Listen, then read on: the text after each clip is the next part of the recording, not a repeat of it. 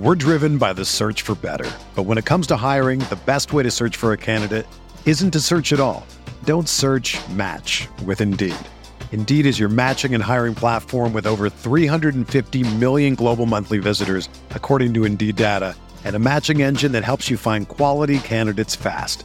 Ditch the busy work. Use Indeed for scheduling, screening, and messaging so you can connect with candidates faster. Leveraging over 140 million qualifications and preferences every day, Indeed's matching engine is constantly learning from your preferences, so the more you use Indeed, the better it gets. Join more than 3.5 million businesses worldwide that use Indeed to hire great talent fast. And listeners of this show will get a $75 sponsored job credit to get your jobs more visibility at Indeed.com/Blue Wire.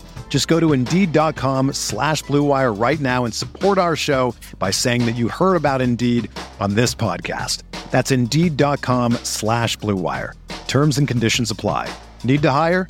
You need Indeed.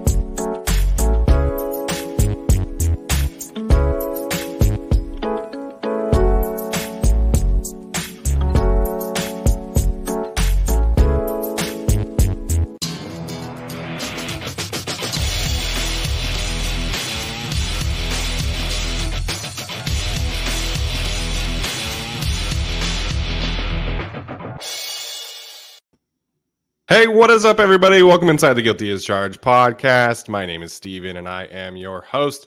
Joining me tonight is my good friend, Alex. Alex, what's up, man? How are you doing tonight?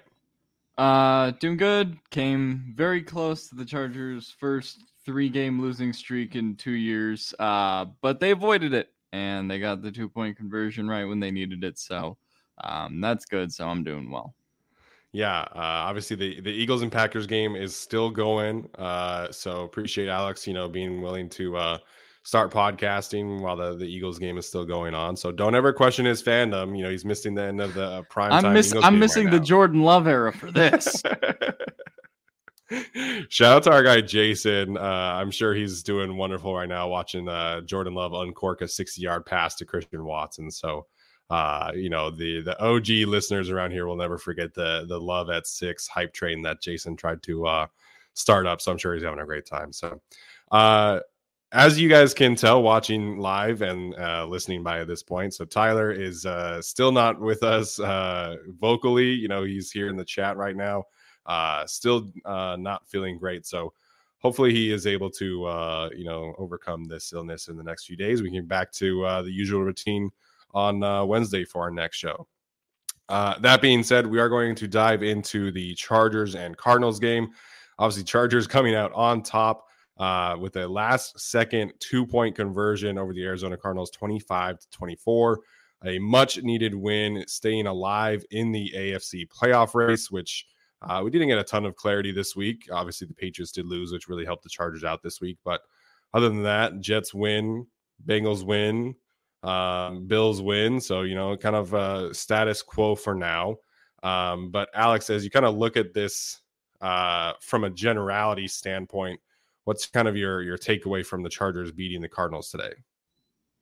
They're still alive, in terms of the AFC race. They couldn't afford to lose this game at all. I mean, if you go down, especially because all those teams won today, like the Jets and the Bengals and the Bills, you go down to 5-6, and now you're 2 games back of the Jets, you're 2 games back of the Bills, you're 2 games back of the Bengals. Like, it just would have been really hard to lift, especially because the Chargers have some tough games coming up against Miami, and then you have the Tennessee game as well. Mm-hmm. So winning this game, I thought, was a must. I still think winning next week's game was a must as well, or is a must, I should say, against that Josh McDaniels Raiders team, who got a walk-off win today. So they're also kind of riding some momentum a little bit, I guess, as well. But yeah, no, I mean, and I just wanted to see the Chargers finally play with that mentality that this had to be a game that they had to have, despite it being on the road, despite, Kyler Hopkins and Hollywood Brown coming back. Like, this still had to be a win for them. And, we'll talk about the 2-point conversion and the decision to go for it. But it was fine. It was relieving to finally see that effort and that mentality, on that final drive be as dire as it is for the coaching staff to know that it's as a big a deal as it is to win that game right then and there. And it was just nice to see that impact from them. Yeah, it was a day of two different storylines. I mean, it was almost a disastrous, turn of events at the end of the game, as it's sitting 24-17 for the longest time. I mean, it started 10-0 at the same time. So, the team said all the right things leading up to this week, that, they're moving on from the previous 2 weeks. They're washing their hands of the 2 losses. They're focused on making this playoff push, and then they come out and it's 10-0, and you're like, what? We're here again. We're double digit. We're down double digits again already in the first quarter. So I guess it would have been the second quarter, but it just felt like this. It feels like this team just needs to get their backs against the wall in order for them to perform their best, and that's on both sides of the ball. That's just in general, whether it's in terms of like putting some drives together on offense or getting some stops on defense, winning a game. It just feels like they're at their best at this point with their backs against the wall. And that's obviously not sustainable. Like, this team on paper statistically is not as good as some of these other teams that we're talking about. And you're definitely going to be worried about some of these matchups down the road. But this Chargers team just does not give up whenever, past teams have. And if you want to compare past coaching staffs to this one, I think people can do that. But this staff and this team has shown a resiliency in each game and overall in the season that other teams have not. So, it would have been very easy for this to turn into a Jacksonville game. It would have been very easy for this to turn into felt like a Patriots game at the start of it, to be honest. From 2020, and you get the Derwin interception, and you get some momentum on offense, and this team just kind of scraped and clawed and found a way to win today. So it's not been pretty this season, and it's probably not going to be pretty, but as long as this team can continue to rely on Justin Herbert and Keenan Allen and Joshua Palmer and Gerald Everett and Derwin James and all these guys to make plays in opportune moments, like, this is unfortunately the recipe for success for this season, is just do barely enough. Chris Harry pointing out that, their last few road games have come victoriously by like 8 combined points in 4 games. So this is who this team is. It's not sustainable, but it's working for them. I'd like for once in my life for them to just play a normal football game. Right. No, it'll never happen. That dream is long gone. I do think there's a point, like, I did mention, like, I think the announcer said on the broadcast, this would have been their first 3-game losing streak, and they lost this since 2020. And I mean, that's a credit, despite my, mixed feelings on the staff right now. That game was an absolute mess. There is something to be said again about pulling it together when it matters most, right? And because this whole season, at various points, I think could have turned into like a 2020 Anthony Lynn Sucks Part 1 and Anthony Lynn Sucks Part 2. For listeners who remember those episodes, like, once you tend to like lose, the locker room or lose a little bit of that momentum that you have, things could get ugly and snowball, right? And, to Brandon Staley's credit, while we haven't had much more than a 2-game winning streak, we also have not, bottomed out either. And I think that is significant, amongst the players and just the level of effort that you see every week. Certainly from an offensive standpoint, defensive standpoint, I guess it's never been about the effort of the players more so than how they're being used and the positions they're being put in.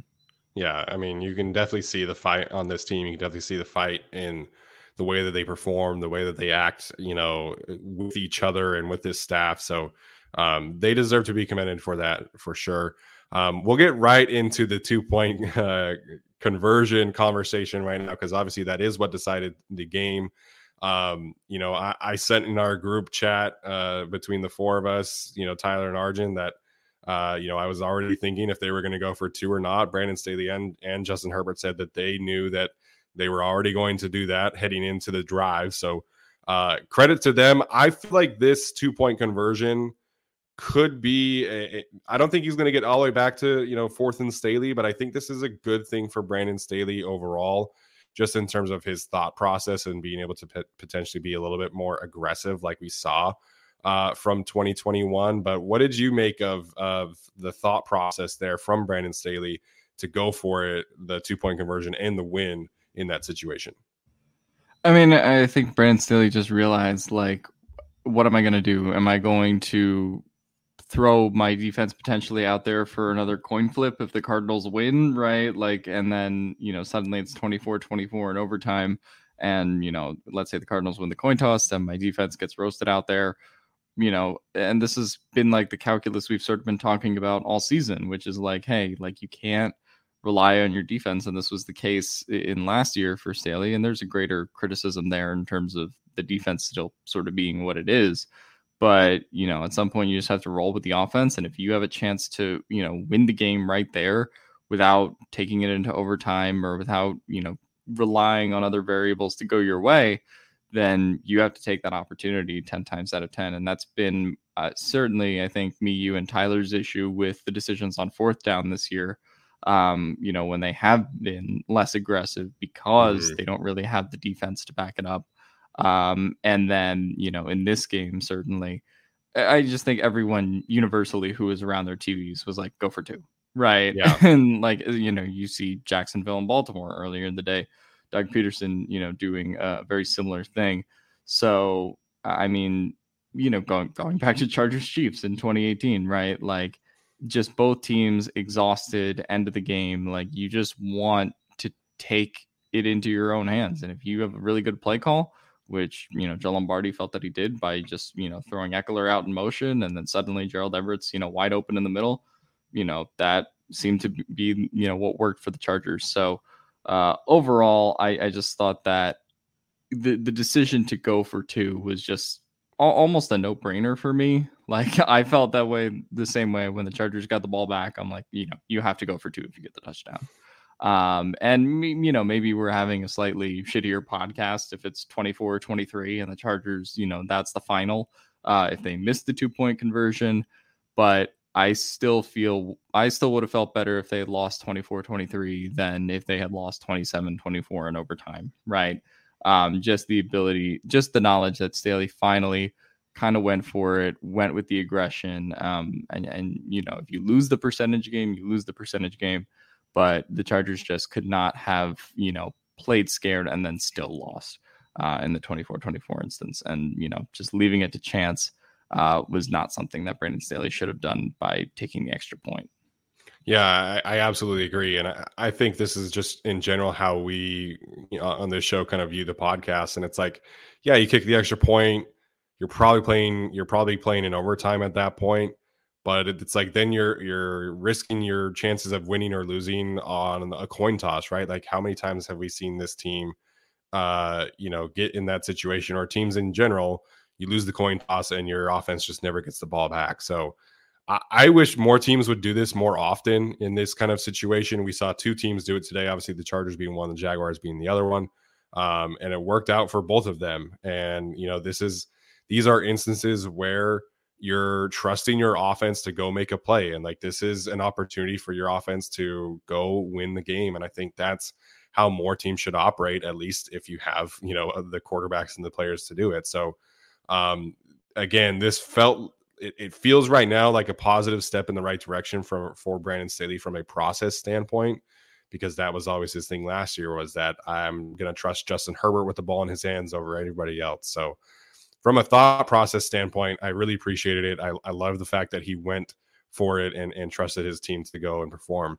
I actually really liked the play call as well. I thought the play call and the play design was fantastic. I mean, you get all of the attention focused in on Austin Eckler and Keenan Allen, and then you do a little mini whip route from Gerald Everett behind Keenan Allen, and he just put Isaiah Simmons in a bit of a blender. So I really like the thought process. I really enjoyed the play call as well. I thought that was probably one of Joe Lombardi's better red zone calls that we've seen this year. So overall, the thought process was outstanding from the Chargers in that situation. Yeah, and I mean just that play call in general, and Gerald Everett, through the whole game, like that's the difference, like and what they've been missing the previous two games, right? Without Gerald Everett. Yep. So I mean, like him being back for this one, I think was huge, just in terms of his value, not even just as a receiver, not a huge day for him or anything for catches for 18 yards plus the 2-point conversion, but just him out there as a blocker, out there as a tight end in general, I think was huge for this team because, they don't win this game if Trey McKitty is their tight end one. If Trey McKitty was the guy on that play, either he drops the ball or something would have happened.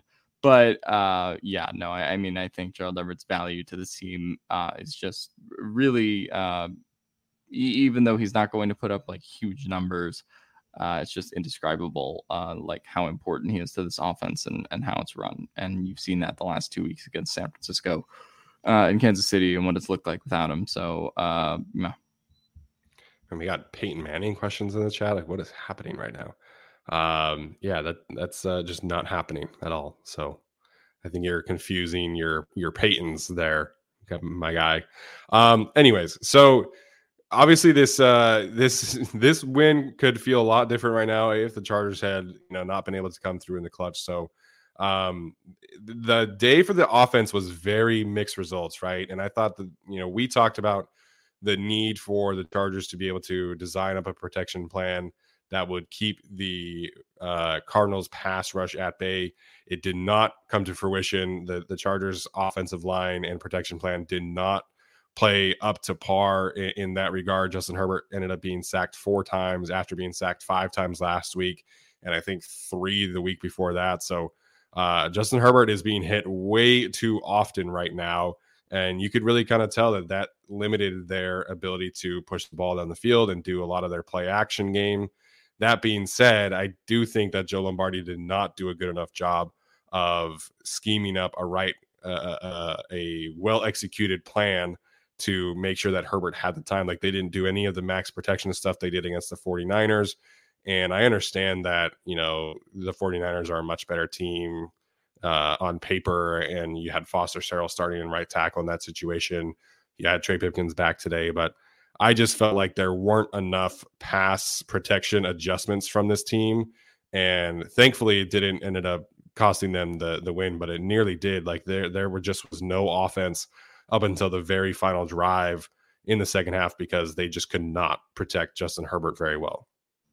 Yeah, no, I definitely think the protection was an issue. And like the Chargers had sort of been getting by, I guess, with Salyer and Pipkins because Salyer has obviously been playing really well, right? But he also was kind of maybe due for like one of these games where he gives up like 5 pressures today. So, that's kind of a rookie game that he takes on the chin for him. And then obviously the Pipkins Sarell situation. Something that's worth pointing out. I think this is the first time Storm Norton's been completely inactive all year. Healthy scratch. So Foster Sarell signed to the active roster as well, which we didn't get a chance to talk about yesterday. So I mean, they finally heard me on the Saturday podcast. It's like, you can't keep playing both of them. You got to pick one. And so they finally went with Foster Sarell. Didn't have the best game tonight. And has been subpar so far, but I mean, it's probably about what you would have gotten from Norton too. So, I mean, in that standpoint, they just finally needed to choose between them. And so, I mean, as far as the protection, it definitely wasn't as good. Could have been schemed up a little bit better by Joe Lombardi, but it just felt like this was a week. The offensive line did not, have it. Pretty rough game for Filer too, I would say. So at this point, you're just hoping that like you can kind of get a little bit healthier next week. Trey Pipkins bounces back, Salyer bounces back. And then you're hoping for, a better output against the Raiders, who after watching Max Crosby today, you're going to need it. So, yeah. Yeah, obviously Corey Linsley goes out late in the first half with a concussion. Hope he will be able to clear concussion protocol, but given what has really happened around the league this year. I wouldn't really expect Corey Linsley to play on Sunday at this point until we hear otherwise. So initial pressure numbers from Pro Football Focus, courtesy of Arjun, has Jamari Salyer at 5, Trey Pipkins at 4, then Zion, Trey McKitty, Foster Sarrell each at 2. Foster Sarrell didn't play that much for what it was worth. And then Will Clapp and Matt Filer each allowed 1. So not a banner day from the offensive line pressure standpoint, like I said. That did really limit what they were able to do. But again, this is just kind of the unit that we have this year. You know, there's no Slater. Obviously, Trey Pipkins has been banged up the entire season pretty much at this point. Re-aggravated his knee issue again today. Corey Linsley, like I mentioned, the concussion. So, you know, the offensive line has not been able to get into a groove really all season. And thankfully today it didn't really cost them a loss, because it almost did. Yep. So ultimately, Justin Herbert had himself a pretty good game. And I think for him to have that moment, to be able to, you know, have that fourth quarter comeback victory again, and not do it in a conventional Justin Herbert way. Like, this really did take everybody, which I think is an important thing to point out. Like Tyler mentioned, you know, he had some really crucial special teams moments down there in the fourth quarter. J.K. Scott pinning somebody deep. DeAndre Carter had the good punt return to set them up easily. Defense had three and outs in a row. So, you know, Justin didn't have the easiest day, but this really felt like another game where the team did just enough to support him down the stretch where he could be at his best in the final moments. Yeah, I mean, and for the defense and what it was all day, like, it certainly was not good the first 3.5 quarters. No. But, you know, they put it together and had really 2 good drives, I think, or 2 good stops there at the end, where, you know, Michael Davis obviously comes off the blitz and gets Kyler Murray there, and gets the stop, which I didn't think at that point in the game that they were going to get the ball back. And then, of course, they get 2 minutes left and the rest is history. But just felt like the defense started playing a little bit better. I guess once they sort of found the Cardinals were out of sorts, and once they were able to finally get like a couple run stops and like slow down the pace, then everything sort of just kind of clicked for them. But yeah, overall, like, got to give credit to the defense in stepping up when it did. But yeah, aside from that, I don't know how much credit giving to the defense for the whole game, but certainly those few stops that they got were very key. We're driven by the search for better. But when it comes to hiring, the best way to search for a candidate isn't to search at all. Don't search, match with Indeed. Indeed is your matching and hiring platform with over 350 million global monthly visitors, according to Indeed data, and a matching engine that helps you find quality candidates fast. Ditch the busy work. Use Indeed for scheduling, screening, and messaging so you can connect with candidates faster. Leveraging over 140 million qualifications and preferences every day, Indeed's matching engine is constantly learning from your preferences, so the more you use Indeed, the better it gets. Join more than 3.5 million businesses worldwide that use Indeed to hire great talent fast. And listeners of this show will get a $75 sponsored job credit to get your jobs more visibility at Indeed.com/Blue Wire. Just go to Indeed.com/Blue Wire right now and support our show by saying that you heard about Indeed on this podcast. That's Indeed.com/Blue Wire. Terms and conditions apply. Need to hire? You need Indeed. Yeah, we'll get to some of the concerns later. I don't want to start that conversation just yet. But like I said, you know, you get 2 turnovers from Derwin James. You get just enough of presence down the stretch. You know, this is just what this team is going to have to do defensively. So I will say we'll do studs and duds later for sure. But Michael Davis had himself a really good game today as well. I mean, we didn't hear a ton from DeAndre Hopkins. You know, he had a couple really nice passes defended. He had a sack in this game too. So Michael Davis and Derwin James really kind of spearheaded this defensive resurgence today in the second half in particular. Yeah, and credit to Michael Davis, because this was, you know, I mean, came into this game on the injury report, like, in getting DeAndre Hopkins thrown at him. Like, this was not nearly the easiest assignment. But for him to come through, it's just like it was really solid. And it's been continuation of what we've seen from Michael Davis all year. Not necessarily like the best cornerback, on the team. You could debate between him and Asante Samuel Jr., I guess, and Bryce Callahan, depending on, who you want to go for. But like back to that Broncos game when JC Jackson gets benched, right? He just comes in.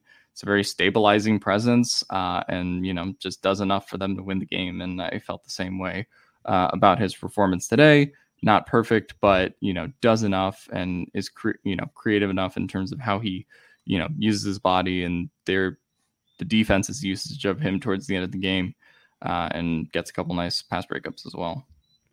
Yeah, absolutely. And I mean, we talked about our concern about the passing game of the Cardinals being that it was an offense that could create a lot of explosive plays. And they certainly had some explosive runs today, but DeAndre Hopkins outside of the one touchdown, which absolutely was an issue, JT Woods missing that tackle, which is a tough spot to ask him to be in given his weaknesses and who DeAndre Hopkins is. But Hopkins totaling 4 catches, 87 yards, Marquise Hollywood Brown 6 catches, 46 yards. So for the most part, the corners did their job today, and I thought that that statement by Kyler Murray after the game where he was basically like, yeah, schematically we were kind of fucked, was pretty telling. So the Chargers do some good things schematically. They do prepare for certain situations very well, but there definitely are some concerns. But overall, I thought the Chargers secondary played pretty well today. Interesting, Kyler, because for 3.5 quarters, I thought we were kind of fucked too. So I mean, it kind of balanced out, I guess. Excuse me. Yeah. Is what it is. Well, I'm sure JT Woods will get a lot of flack for how he played, but I don't think he played all that bad after that one play. And I thought, Alohi Gilman, we talked about him on our show yesterday. Thought that he had a really good game today. He was crucial in that 4th down stop. He was crucial in a couple other run stops as well. There were definitely some issues there, but Alohi plays hard, man. He goes after it, and he's going to make mistakes, but he always has effort. He always flies around. He always gets the football. So I'm okay with Alohi Gilman being the starter as long as Nasir Adderley is out. I mean, obviously, I wish that the situation were better, but I know what Alohi's limitations are, and I know that he's going to give it his all every single play, and I can live with that given what Nasir Adderley's issues have been this season. Yeah, I sort of feel the same way about that situation that I did when we talked about it in the pregame podcast, but I don't think there's that much of a difference between what you're getting from Alohi and Adderley at this point to the point where you would start Adderley. I mean, even if he's healthy, there are going to be a couple of Alohi Gilman plays like where he tries to pretend to strip the ball out instead of go for the tackle that will drive you crazy. But overall, I thought this was a relatively sound game from him. Not much to complain about in that regard. Yeah, absolutely. So let's see. So I'm just kind of looking over the box score right now and seeing what everybody, was giving. And obviously we'll get to the run defense in a second here, but from a positive standpoint, I mean, this was another big DeAndre Carter game as well. I mean, 7 catches, 73 yards and a touchdown for DeAndre Carter. He had that one just awesome 3rd down conversion on the sideline where he just fingertipped it and was able to haul that in. So this was another great game for DeAndre Carter. Continues to prove that he's a reliable receiver 4, receiver 5 kind of person, and we'll see what they do with him in the offseason. But DeAndre Carter was fantastic today. Yeah, DeAndre Carter was great, and credit to Josh Palmer as well. I thought he was also really good. Just overall a really consistent effort in a game where, with Mike Williams out, it's sort of you need one other person to step up other than Keenan. And I think that those guys answered the call. Although I think Keenan was really close to having that touchdown catch in the end zone. If Herbert maybe is just a little bit earlier, then, we're probably talking about a pretty big game for Keenan Allen compared to what it was. But overall, thought he played really well. But the whole receiving unit was honestly pretty great. And, it was a nice nice change, I guess, just in terms of the consistency of like all three of them sort of firing at once. Because it's sort of been like, oh, well, Keenan and Palmer were great, but Carter sort of took a back seat. Or, obviously Mike Williams getting hurt last week. So, you hope that optimally all four of them can kind of, have a game, or all four of them can sort of consistently contribute to the offense if Mike Williams is back next week. Yeah. I mean, 5 catches, 56 yards for Josh Palmer, 5 for 49, and the 1 touchdown for Keenan.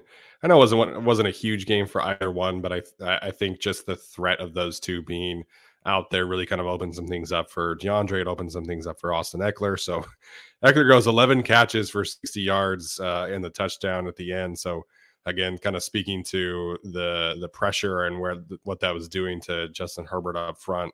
A lot more checkdowns again than we've seen the last couple of weeks. So big pass catching performance there.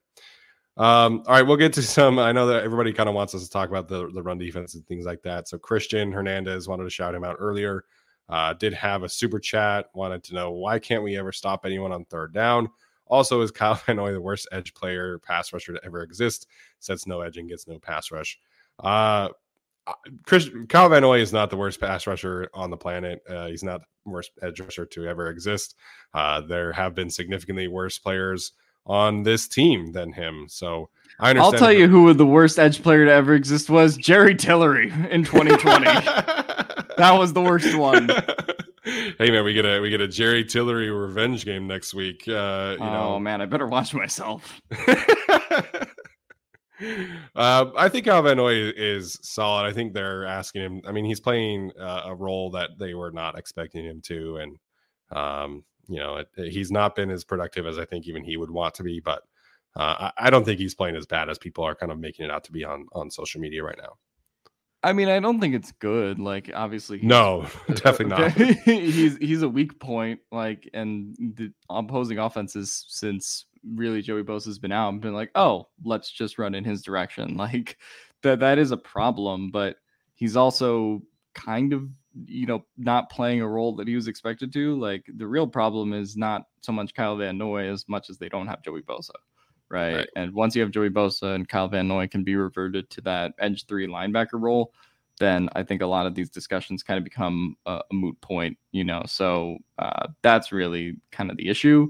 Now, you could say like the Chargers should have traded for someone or done something better than Kyle Van Noy, right? Like, if you want to go to that perspective, but Kyle Van Noy isn't really like the sole reason for the third down problems. I think that's a rather layered issue, but I think it's more about Joey Bosa not being there than Kyle Van Noy. Yeah, I think if you're talking about Kyle Van Noy's best role, it is as that kind of hybrid player where he's able to play off the ball somewhat and rush the passer somewhat. So I just don't think that he's a fit for what the Chargers are asking him to do right now. And once Joey Bosa comes back, that can change a little bit more. And obviously, like Alex mentioned, we were all hoping for more from Chris Rumph as well, and he's basically been the same player he was last year. So there's layers to Kyle Van Noy not being as productive as we all were hoping, and it's not just that he's a bad player or anything like that. There's multiple issues here. So in regards to third down, that's kind of where I know the run defense was terrible today, but I do want to start with the defensive concerns from the third downs perspective, because the Cardinals, up until the final 3 drives, which ended in 3 and outs, were 7 of 10 on third downs today. Ended up being 7 of 13, which is still way too high. But I mean, this team just cannot get off the field on third downs at a consistent enough level, and part of that is the pass rush. But today, it felt like it was like the rush offense or the rush defense combined with that as well. So what'd you make of the third down performance today from the Chargers defense? Oh, I mean, it was just gross. Like, and all the time you could just see that they weren't going to get off the field. It's like, oh, here comes, Super Bowl 52 hero Corey Clement, and we just decided not to cover him. Like, what are we doing? And it's 3rd and 7. Or it's like even 3rd and 4, and everyone's playing like 10 yards off. What are we doing? Yeah. Like, can you please cover? And the run defense is problematic in that as well, which we'll get to, and that's kind of a disaster. It has been the whole year. But like I didn't understand any of like the pass coverage, like reps on third down when Arizona did throw the ball. Like it just felt like something that was like really hard to watch. And I think part of this is just an effort thing as well. Like I don't know how the Chargers are so locked in for the first 2 downs, and then like this third down turns into what it is, or what it has been the whole season. But yeah, obviously missed tackles are part of this as well. Chargers probably, I mean, I don't know if this was their worst like tackling game of the season, but certainly some missed opportunities that even someone like Derwin, who's generally a good tackler, would have wanted back. And so, yeah, overall, like the tackling issues combined with the coverage issues and how soft they tended to play today, combined with the run defense issues, like it was just all, not great. And, they end up winning this game and primarily because they get those stops at the end when it mattered on third down. But it's just like, this is also a time of possession issue too. Like you just cannot keep staying on the field for that long. And like you're saying, the third down, even though they went 7 for 10 and they won today, it's just not sustainable in terms of a way of winning in the future as well. Yeah, I go back to what Tyler has kind of talked about all season, where it just feels like they're trying to survive and just kind of get to a point where they can dial up some pressure and maybe get a sack or maybe you get a turnover. And sometimes that works. And sometimes you end up being 7 for 10 on third downs. And I think for me, it's just like the way that the conversions happen, like there was the 3rd and 4 and you give up an 8-yard run to James Conner. There's a 3rd and 6 and it ends up being a 35-yard touchdown to DeAndre Hopkins. And it's like, they're not even just getting like beat by like a yard or like half a yard, right? Like they're giving up big plays on downs where you're supposed to get stops or where you're supposed to get off the field. And it's just, it's an issue. It's been an issue all season long. It's been an issue. It was an issue last year. And I just don't understand like what the plan is on third down. But then at the same time, like you look at their 4th down defense or like their red zone defense, and generally speaking, they execute very well and they execute at a high level in those situations. So I can't wrap my head around what the plan is when it's 3rd and 5 at midfield versus 3rd and 5 in the red zone. Because in the red zone, they do a pretty good job at it. At midfield, it's like, I have no idea what's going on. Yeah, it just feels like there's too much space almost, and like everyone's just really like disorganized. Yeah. Blown coverages are just like, oh, where are we? Who is supposed to cover that guy, right? Like, and the Chargers had some of these issues last year. Even like Chris Harris like yelling at people in the Raiders game, even though it was his fault. Like, this isn't a new thing, I guess, for the Chargers, right? In terms of how disorganized they've looked when trying to get off of the field. But yeah, it's looked particularly bad this year, considering the talent that they do have on that defense. Yeah. It's just it's incredibly frustrating, and perhaps even more frustrating for some people. I'm sure we can talk about this as well. James Conner, 25 carries, 120 yards on the ground today. His first 100-yard game since 2020 as a member of the Pittsburgh Steelers. His season high in rushing yards heading into today was 69 yards on the season. And he hit that by about the second quarter with like 5 minutes left in that. So it was just another awful day against the run. I mean, as a whole, you get 34 carries, 181 yards on the ground. Obviously, some of that is Kyler Murray scrambling, which they, again, didn't do a good enough job preparing for that either. And then the 1 touchdown. So overall, you're talking about 5.3 yards per carry. That is continuing to be the worst number in the league. It's just they're not stopping anybody, man. This was their 6th running back of the season out of 11 teams that they have played. 6 have produced a 100-yard rusher. It's just awful right now. This run defense is worse than last year somehow, and there's no excuses for it. You're talking about a Cardinals team that is not good at running the football. They are not good at running the football. They fired their run game coordinator this week. They've had 15 different offensive line combinations, and they got 180 yards on the ground today against the Chargers. There's no excuses for it, man. I'm done making excuses for the way that this staff coaches run defense. It just does not make any sense to me. No, I mean it's fundamentally awful, and this should have been the game. Like if you were going to have a game where the Chargers finally stopped a rushing attack, like it should have been this one. They averaged 1.8 yards per carry against the Niners. They had their 25th in run blocking efficiency, for the season. They just fired their run game coordinator / offensive line coach. Oh, and still we can't do anything. And this is after getting gashed by Isaiah Pacheco and the Chiefs, not even necessarily elite, run game last week, right? So the Chargers, I've just given up. I've given up in terms of trying to stop the run. And it almost feels like the Chargers have, right? Like every game that they won the season against Cleveland and Atlanta, they get gashed, on the ground, and then they still win the game, through some means. But it's here's the thing: allowing 150 plus yards to rushers probably isn't a sustainable way to win, which is partially why you're 6-5, right? Yeah. I don't know, that's just where the Chargers are right now. We got James Conner back there looking like he's Emmitt Smith, and Kyler Murray has 56 yards because, of course, off of potentially bum hamstring.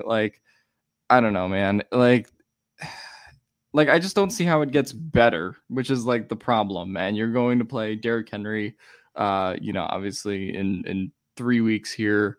Next week you have Josh Jacobs, coming down the pike, which is not going to be fun. Turns out he's still really good despite the Raiders declining the 5th-year option. And the Chargers just have a lot of these, running backs that they're going to play. I don't know what the solution is to this. And if you do this in the playoffs, there's something to be said for okay, any down where the Cardinals don't pass the ball, I guess, is a win, right? And you're just trying to sustain. You're just trying to weather what you're going to get on the ground and then make plays when you can. And that is how I think the Chargers approach the Falcons and Browns games, for example. But it's just not a sustainable way to win. Most of the time when Nick Chubb and Kareem Hunt have 200 yards, you're going to lose the game 9 out of 10 times, right? And the Chargers found the 1 out of 10 that they won the game, right? Which is fine because, Jacoby Brissett decided to throw Alohi Gilman a gimme.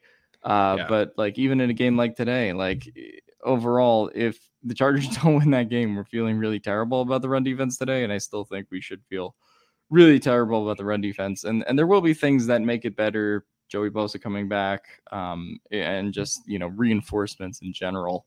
But overall, their linebackers are kind of their linebackers right now, for the rest of the year. So are their safeties. So is really their defensive line for the rest of the season, considering, you have Covington and Ogbonya and all those guys not coming back, including Austin Johnson. So aside from Joey Bosa coming back, which will help a lot on the edge compared to what they're getting in Kyle Van Noy right now, that'll help the run defense a lot. But at the same time, it's not going to help you that much, to bump you up from 30th to 20th. That's just where the Chargers are right now. So as far as the run defense, they're fucked. And it's not like Joey's going to be 100% ready to go right from the jump whenever he comes back. So, exactly. Again, he had an Instagram post today saying that he's trying to come back soon. And Matt Money Smith again said 2 weeks. He said that on Thursday. So we'll see what happens there. But to your point, it's not just that they have Josh Jacobs coming up. I mean, we're talking about Derrick Henry coming down the road. We're talking about Jonathan Taylor coming down the road too. So it's not like this team is going to get any easier running back matchups. And it's just really frustrating. And again, we all know that Nick Chubb, Kareem Hunt are good, right? We all know that Josh Jacobs is a good running back. We all know that the 49ers have a good running scheme. You're talking about James Conner and the Cardinals going for... You can't make every running back look like Nick Chubb. This shouldn't be that hard. Right. That's my thing right here. If you're talking to me about a couple games here and there where the run defense just kind of sucks against Nick Chubb and elite backs, I'm like, okay, I can understand that. I can live with it. $120 to James Conner and the Cardinals, man. It was gross today. So I wanted to address this because Kapil had a good point in the chat. He says it's almost like it almost feels like a strategy. Excuse me. And then he goes on to say as well, we'd rather give up 150 yards rushing than 300 yards passing. There certainly is some truth to that. The way that Brandon Staley plays is more to defend the pass than the run. That is absolutely true.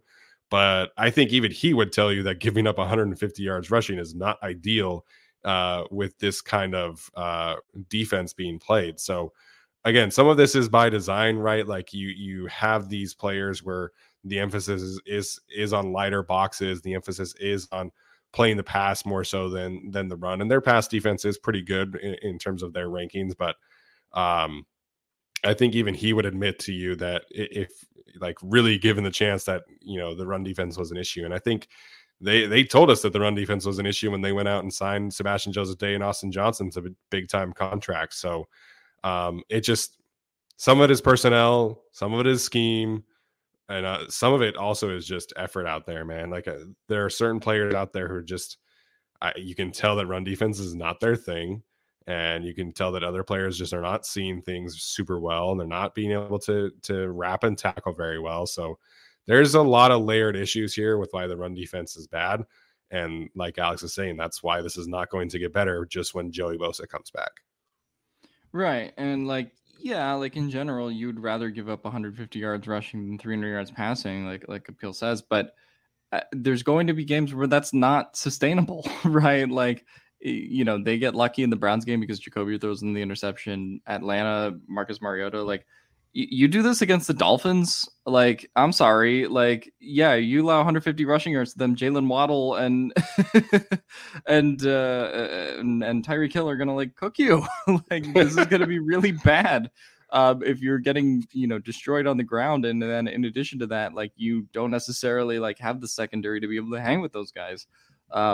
So I don't know. Like, yeah, sure, like you got past the Cardinals today, which is fine. But if you go against like a genuinely good rushing attacks, and also, you know, a scheme like the Dolphins, who have a genuinely great, you know, passing attack to go along with it, like that could turn into a really ugly game fast if you're not able to stop Jeff Wilson and Raheem Mostert, and you make them look like Nick Chubb. Like, so, you know, that's an example of a game that can get ugly pretty quick. I mean, we just saw the same thing from the Chiefs game, right? Like the reason why they could not get off of the field against the Chiefs, I mean, obviously part of it is Patrick Mahomes and Travis Kelce being great, right? But, you know, at some point they started focusing on trying to stop Isaiah Pacheco. They started doing some 6-man front looks, and then Patrick Mahomes just started dinking and dunking right behind their linebackers. So, you know, it all works together. When you're playing a great offense, you have to be good at everything. It's not like you can just be good against the pass against teams like the Chiefs and the Dolphins and these elite offenses. So it's going to be tough for them to manage enough stops in those games. You know, you're not going to get an inconsistent play caller like Cliff Kingsbury every single week, and you're not going to get a team that has their quarterback openly saying that they were schematically fucked against the Chargers.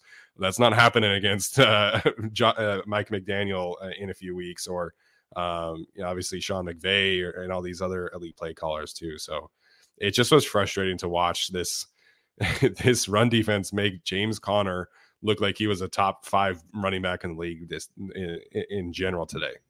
Well, we made Rex Burkhead look like Walter Payton. So, like, I don't know. We're just used to this. But, like, that's the disappointing part of this is, like, the run defense was supposed to be fixed, like, at some point this year. Like, we just thought, okay, here we go. Like, Staley made all these offseason moves. And, yeah, Joey Bosa not being there is, like, bad. And they've suffered injuries on the interior. But at the same time, we're sitting here almost a year later from that Texans game, and nothing has changed as far as the run defense. Nothing has gotten better. And as far as the rest of this season, I don't think anything will get better. Yeah, I mean, there's a lot of conversations to be had about the coaching staff in general and where they're at. But I think if you're talking about some staff mix-ups that needs to happen in the offseason, I think they absolutely need to get like a bona fide run defense guru in here and have him come in and fix this issue if Brandon Staley is going to stick around.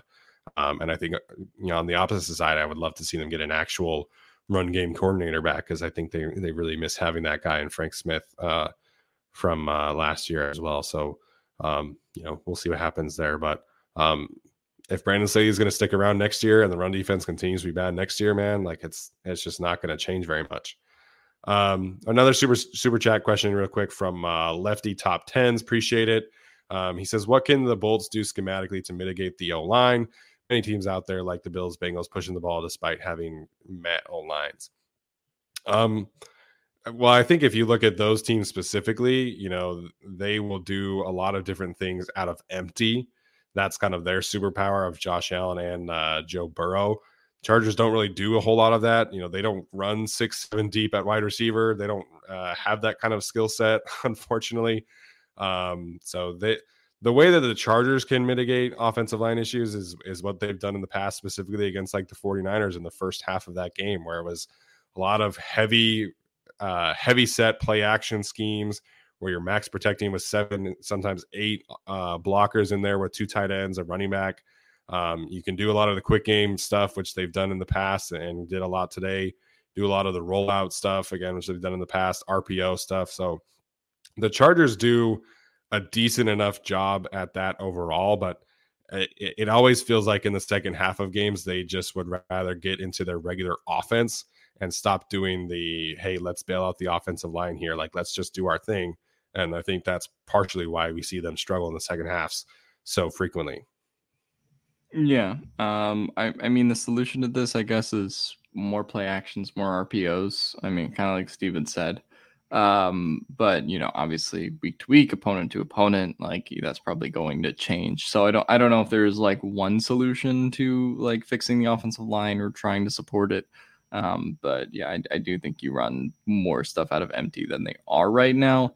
But yeah, it is confusing to me that like just in general, they'll have a week where it works really well for like a half, and then like they'll just leave all that stuff in the playbook, and then like continue running stick for, you know, quite a while. So I don't know. I would love to see more stuff out of play actions, more RPO concepts. But yeah, we don't see them consistently. Yeah, I don't know what the rationale is behind. They just kind of abandon what works for this team so well, and then late in the game it's like, okay, let's do the stuff that worked earlier in the game, and it's like, yeah, no shit. So again, that's a very valid criticism of the way this team approaches offense and the way Joe Lombardi calls plays. But I think this is also another way where they miss Frank Smith, because last year, you know, Frank Smith having such a strong voice in the offensive game plan and also being the offensive line coach, I think was something that really helped this team be as efficient as it was last season. And this year, you know, it doesn't seem like Brendan Nugent has that great of an influence on the offense overall. It just feels like it's back to Joe Lombardi being his own show again. Another day is here and you're ready for it. What to wear? Check. Breakfast, lunch, and dinner? Check. Planning for what's next and how to save for it? That's where Bank of America can help. For your financial to-dos, Bank of America has experts ready to help get you closer to your goals. Get started at one of our local financial centers or 24/7 in our mobile banking app. Find a location near you at bankofamerica.com/talktous. What would you like the power to do? Mobile banking requires downloading the app and is only available for select devices. Message and data rates may apply. Bank of America N.A., member FDIC. All right. So appreciate the super chat there. All right, Alex, we'll get to our studs and duds segment here, and then we'll kind of wrap it up. So we'll start with the duds today, and we'll finish on a positive note. Who's your dud of the day? Dud of the day could go to a lot of guys, I guess. I mean,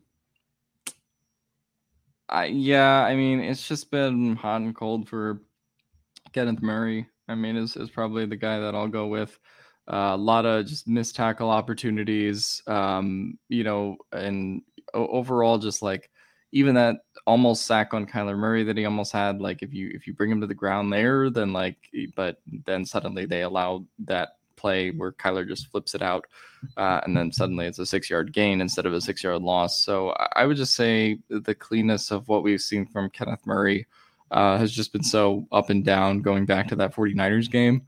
And it's been more down than up recently. So yeah, just wasn't a big fan of Kenneth Murray today. I'm curious to see what like the PFF numbers will exactly look like in terms of missed tackles and all that kind of stuff. But they just need better at linebacker right now. Yeah, I think that's fair. We've talked about Kenneth Murray a lot in this segment, and he's just not. He doesn't see things very well, and I know people don't like to hear criticism of him, but it's not been pretty, and it wasn't pretty again today. So I think my dud of the day, I'm just going to say the offensive line in general. They all had pretty bad moments, in my opinion. I mean, Jabari Sawyer gave up his first sack of the season, which was obviously a streak that was not going to continue forever, but he had a couple other bad moments as well, particularly against JJ Watt, which again is not a surprise in a vacuum. Matt Filer has really kind of struggled again. So very up and down season from Matt Filer this year. Will Clapp had to come in and didn't play particularly great either. So I'm going to say dud of the day, just offensive line in general. Yeah. Offensive line in general, I think is a fair one, considering how they played today. Do we want to get to studs? Yeah, go for it. Stud. I mean, I guess you could go with a couple. I'll continue with the bit and go with DeAndre Carter as my stud of the day. Obviously gets the touchdown that the Chargers desperately needed at that point in the game. And I'll say another stud, give credit to Staley for going for 2, because I honestly, if the Chargers do not get that and they take the extra point and go to overtime, I don't know if the defense necessarily had enough, like at that point left in the tank left to win. So Brandon Staley just kind of going for the win right there, I think does deserve some praise, despite, a lot of things that the defense he coached and other decisions he's made to drive me crazy, but he got that one, and so deserves credit for being more adjacent to the 2021 Brandon Staley than the 2022 version we've seen so far. And then if I had to go with the defensive stud, just to go to that, so I guess I'm giving a lot of studs and a lot of duds, but overall, like I mean, good game, I would say, from Morgan Fox. He had a pretty positive game overall. So yeah, I think I'm curious to see where his pressure numbers end up at, but I do think Morgan Fox had a good game as well. Michael I think Davis too. Yeah, I was going to say, I think I went kind of general unit for duds. I'm going to say stud for Derwin James and Michael Davis. Like I said, I feel like those two kind of carry the day on defense. They were kind of the ones that really stepped up in key moments. Obviously, like I mentioned, the 2 turnovers from Derwin, you get a pass break or 2 pass breakups, a sack from Michael Davis, some really good coverage in other instances as well. So, I'd say Derwin and Michael Davis probably earned the studs of the day for me for sure. And you could obviously mention Justin Herbert again. I wouldn't blame anybody for mentioning him today. I don't think he had his best stuff personally. Obviously, he had a great moment down the stretch, but I think for me, Derwin and Michael Davis deserve that shout out for sure. All right, Alex, any final thoughts before we head out? I would have truly been in a terrible position if we had lost to Cliff Kingsbury today. So we had avoided that fate. For 1 week, we are not schematically fucked, as Kyler Murray put it. So we are now on to, who do we play next? We're on to Vegas. Fuck, I forgot. We're on to the Raiders, and feels good to be back in the win column. Let's see if we can make it 2 next week. Yeah, I mean, they don't have a choice. They better win next week. This is a team that needs to keep on stringing together some wins. So, all in all, this was would have been a very different podcast had the team not been able to string together that final drive and win the game. So, very excited that they were able to do this. Obviously, podcasting much more fun after wins than it is after losses like last week. So, glad that they were able to get it together. I do have to say before we wrap up as well, huge shout out to anybody that went to the game in Arizona today. There was a very noticeable Chargers crowd in that game. So shout out to anybody that was in the crowd in Arizona. You could really notice a difference down there in the fourth quarter when the team needed it. So respect to anybody who made that trip down. And like I mentioned, you deserve all the props in the world. I think you definitely felt the team feel your presence today. Honestly, I've never met a single Cardinals fan. Like I don't know if they exist, and like maybe we're out of pocket talking about this as Chargers fans, but like I've seen more Chargers fans, way more Chargers fans on the internet, and like the fact that the Chargers took over your stadium, like I mean that's a problem there. Like it's one thing if the Eagles do it, but I mean I don't know. Like are there Cardinals fans? Like they have a fairly competitive team, and like they have Kyler Murray, they have DeAndre Hopkins. I never met one though. Then again, I live on the East Coast, and there's not many like diehard Arizona people there. I'm just saying, like I see a lot of Phoenix Suns fans on the timeline. Like I see a lot of those. I don't see a lot of Cardinals fans. We Chargers fans have officially we've gone past that point, so we can make the jokes now because we're past the point of the Cardinals. We can make jokes. We also beat them today, so we can. Make the so. Excuse then me. again, I would be very wary about showing my face publicly if my head coach was Cliff Kingsbury too. So, maybe that's why they're a little quiet. Sean Parmenter pointing out that Matt Money Smith said on the radio broadcast this is the biggest road crowd he's ever seen. So, I mean, that's really cool. Just to another game in that same stadium in which Dicker was the kicker. The Eagles also ran over that stadium really hard too. So I don't know. Like it's just I don't know if the Cardinals like have any fans. It just feels like they're definitely not super intense there because the team's never really been like. I mean, I know that they had like the Kurt Warner Super Bowl years, but they've never. I mean, the median age of the population is also like 95. Also, right? that so, yeah. I guess yeah. No, it is the retirement area, and more people get there into the winter. So I don't know, who cares? But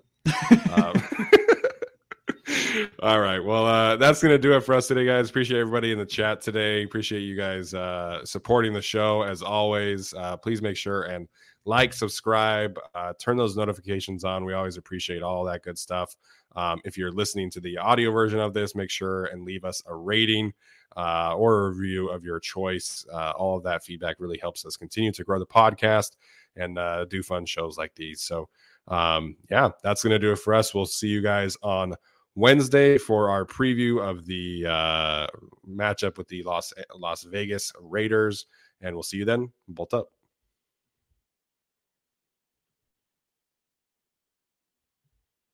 The headlines remind us daily, the world is a dangerous place. The elites in charge say everything's fine, stop noticing. But you know better. And your gut knows that time is short to prepare for a world that is 4 missed meals away from chaos. My Patriot Supply has helped over 3 million families become more self-reliant and is the company Americans trust to prepare. Go to MyPatriotSupply.com and secure their best-selling 3-month emergency food kits. Each contain delicious breakfasts, lunches, and dinners, averaging over 2,000 calories per day.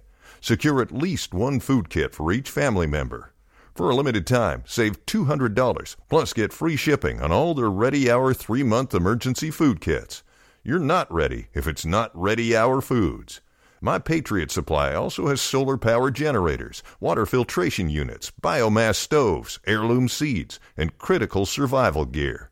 Shop MyPatriotSupply.com today. MyPatriotSupply.com.